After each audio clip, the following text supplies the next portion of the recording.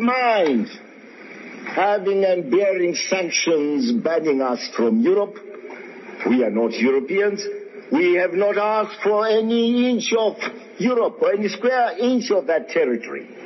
So, Blair, keep your England and let me keep my Zimbabwe. Chairman, having said that, may I say, people must always come first in any process of sustainable development. And let our Africans come first in the development of Africa. Not as puppets, not as beggars, but as a sovereign people. I thank you.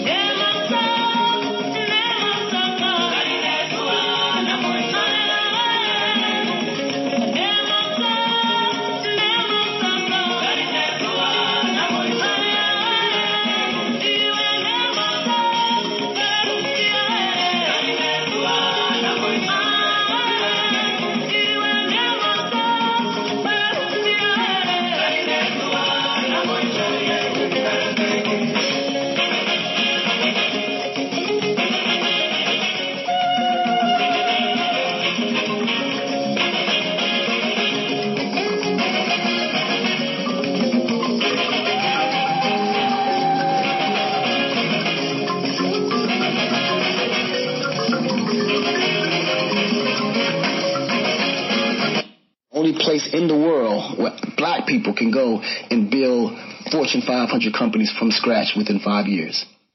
Wow. We like China, easily. No, seriously. And this took them hundreds of years to build. You can build it now within 5 years. Yeah. China took that same, mind state 25 years ago. China was no different from Africa 25 years ago. Go to China now. Look at Dubai, the Middle East. They just started 15 years ago. Go back to Africa. Okay. Whatever you're doing here, do it there. Whether it's real estate, entertainment, education, sneaker company, whatever, clothing line, whatever. Start it there. Do it there. Don't even start it. Do it there. It's going to grow out of there anyway. But Africa's big enough you won't ever have to need no other country anyway. Oh. So we literally got a pot of gold and nobody even going for it.